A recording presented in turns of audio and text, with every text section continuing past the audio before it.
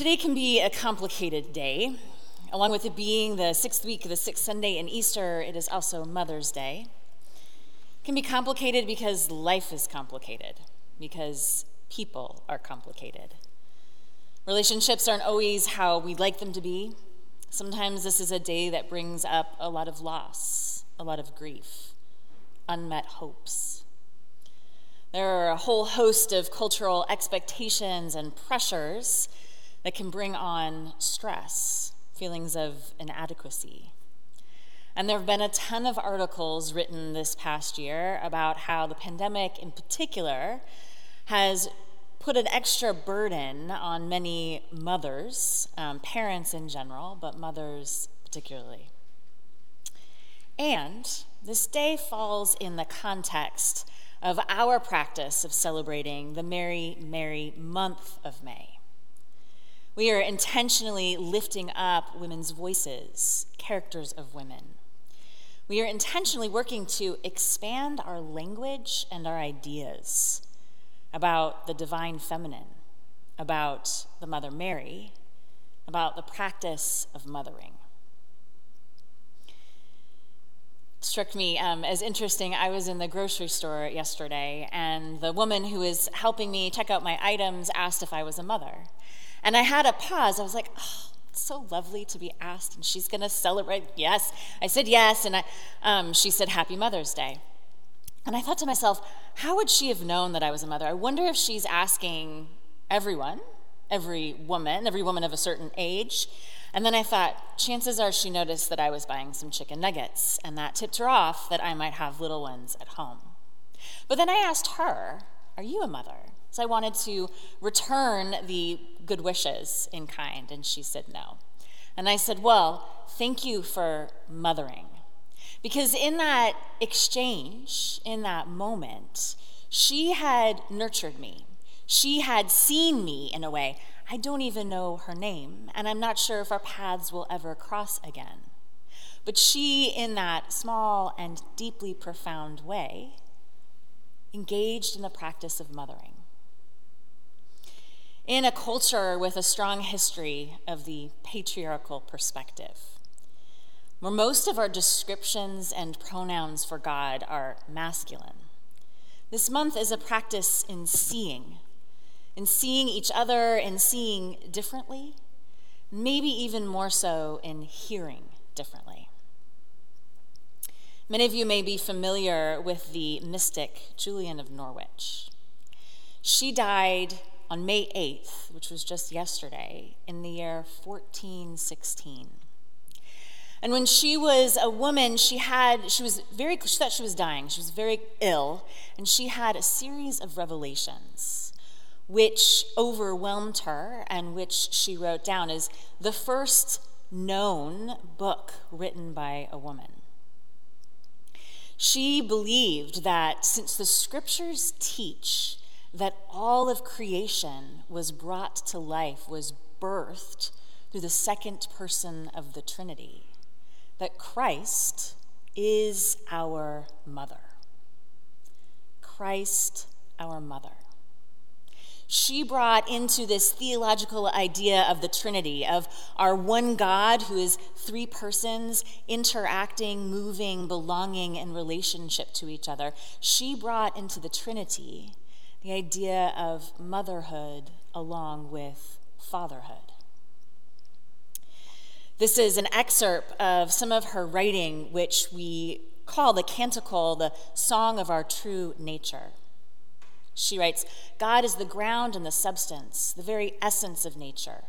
God is the true father and mother of natures. We are all bound to God by nature, and we are all bound to God by grace, and this grace is for all the world, because it is our precious mother, Christ. For this fair nature was prepared by Christ for the honor and nobility of all, and for the joy and bliss of salvation. Her writing echoes so beautifully what we heard in the gospel, what we heard in both of our scripture stories that come from John. The gospel story, this piece happens right after Jesus has washed his disciples' feet. Jesus has dismissed Judas, and he is speaking to the 11, to this group that have been with him for a few years, to this group that he has been teaching as a teacher, to this group that looks up to him as their master, as their leader, as their rabbi.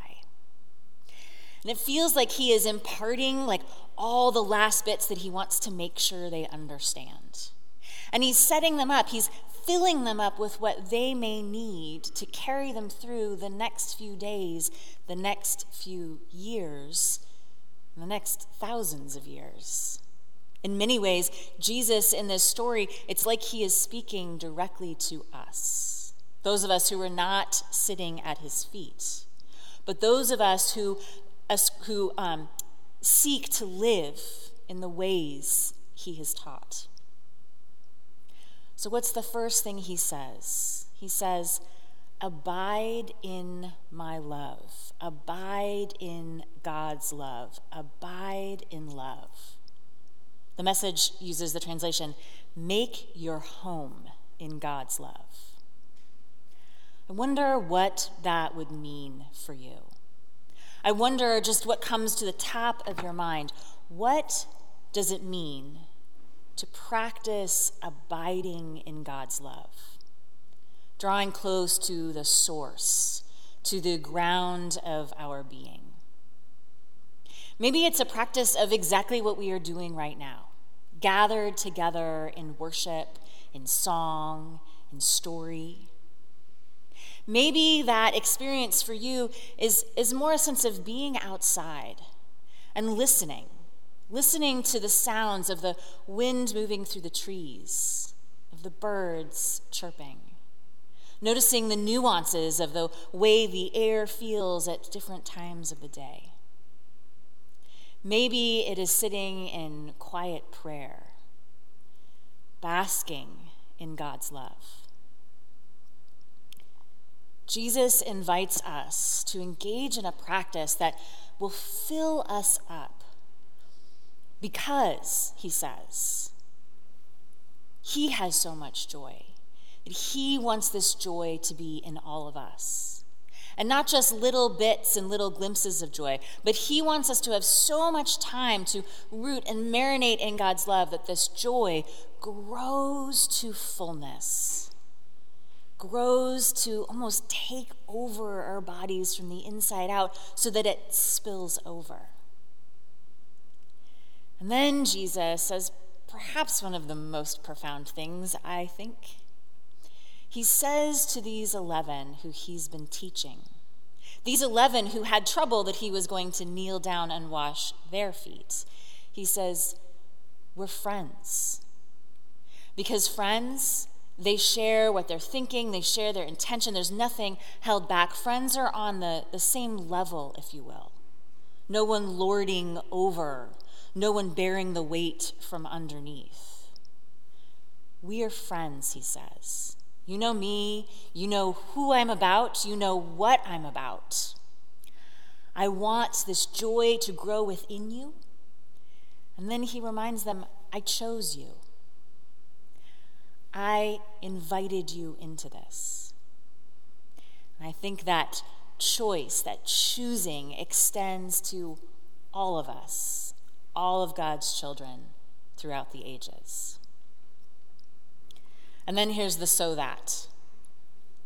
Abide in God's love, so that the joy may grow, because you are my friends, because I chose you, so that you may go out and bear fruit. So this love that you've been marinating in will grow and spread and move beyond this little room of 11 people to eventually this group of us gathered here today. It is the gentlest and the softest of power in a way. And yet it is fierce and strong and pervasive because it is still growing today.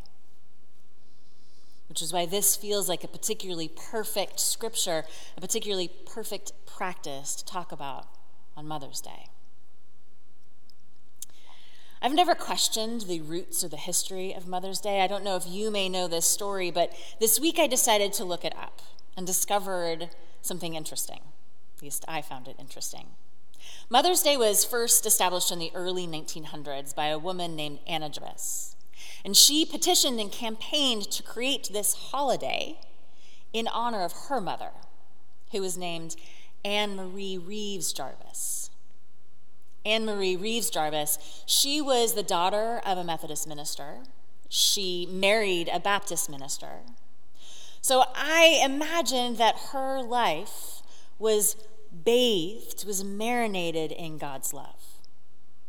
Well, when she was an adult, she organized the Mother's Day work clubs in her town, and then they spread to the other towns around near where she lived. And the intention of these work clubs was to improve the health and sanitary situation of the families in the area. They did things like raise money.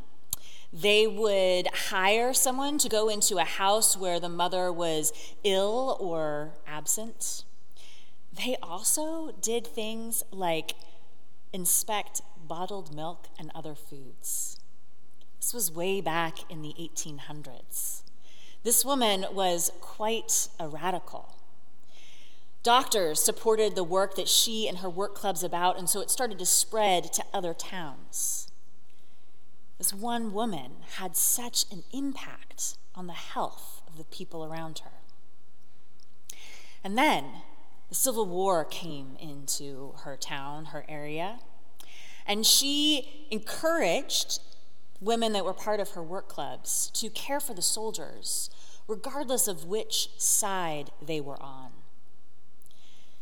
She worked to maintain harmony, to keep us whole in a time where we were deeply fractured. And then at the end of the Civil War, when her town was particularly divided, she organized a Mother's Friendship Day, with the intention being to bring together both sides so that the work of healing could begin, so they could begin the work toward reconciliation. There was a lot of fear and concern about how this day would play out, but it worked.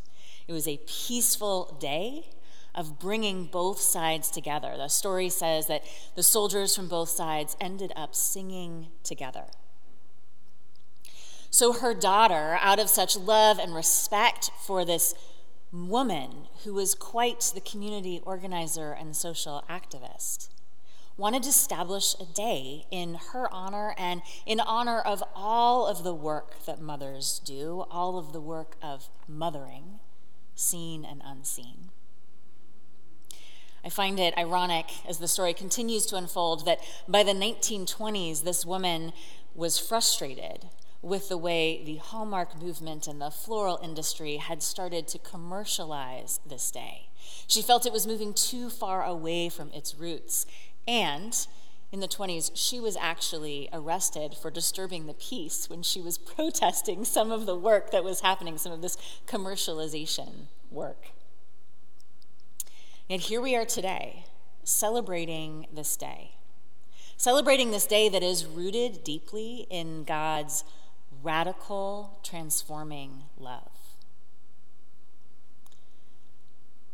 What would this world be like if we all, each and every one of us, engaged in the practices of mothering? If we made space for something new to grow, if we nurtured, if we fiercely protected and encouraged? This love that Jesus is talking about has been growing and spreading and spilling forth and bearing fruit for thousands of years. I wonder where the next few months will take us as it manifests in and around and among all of us. Amen.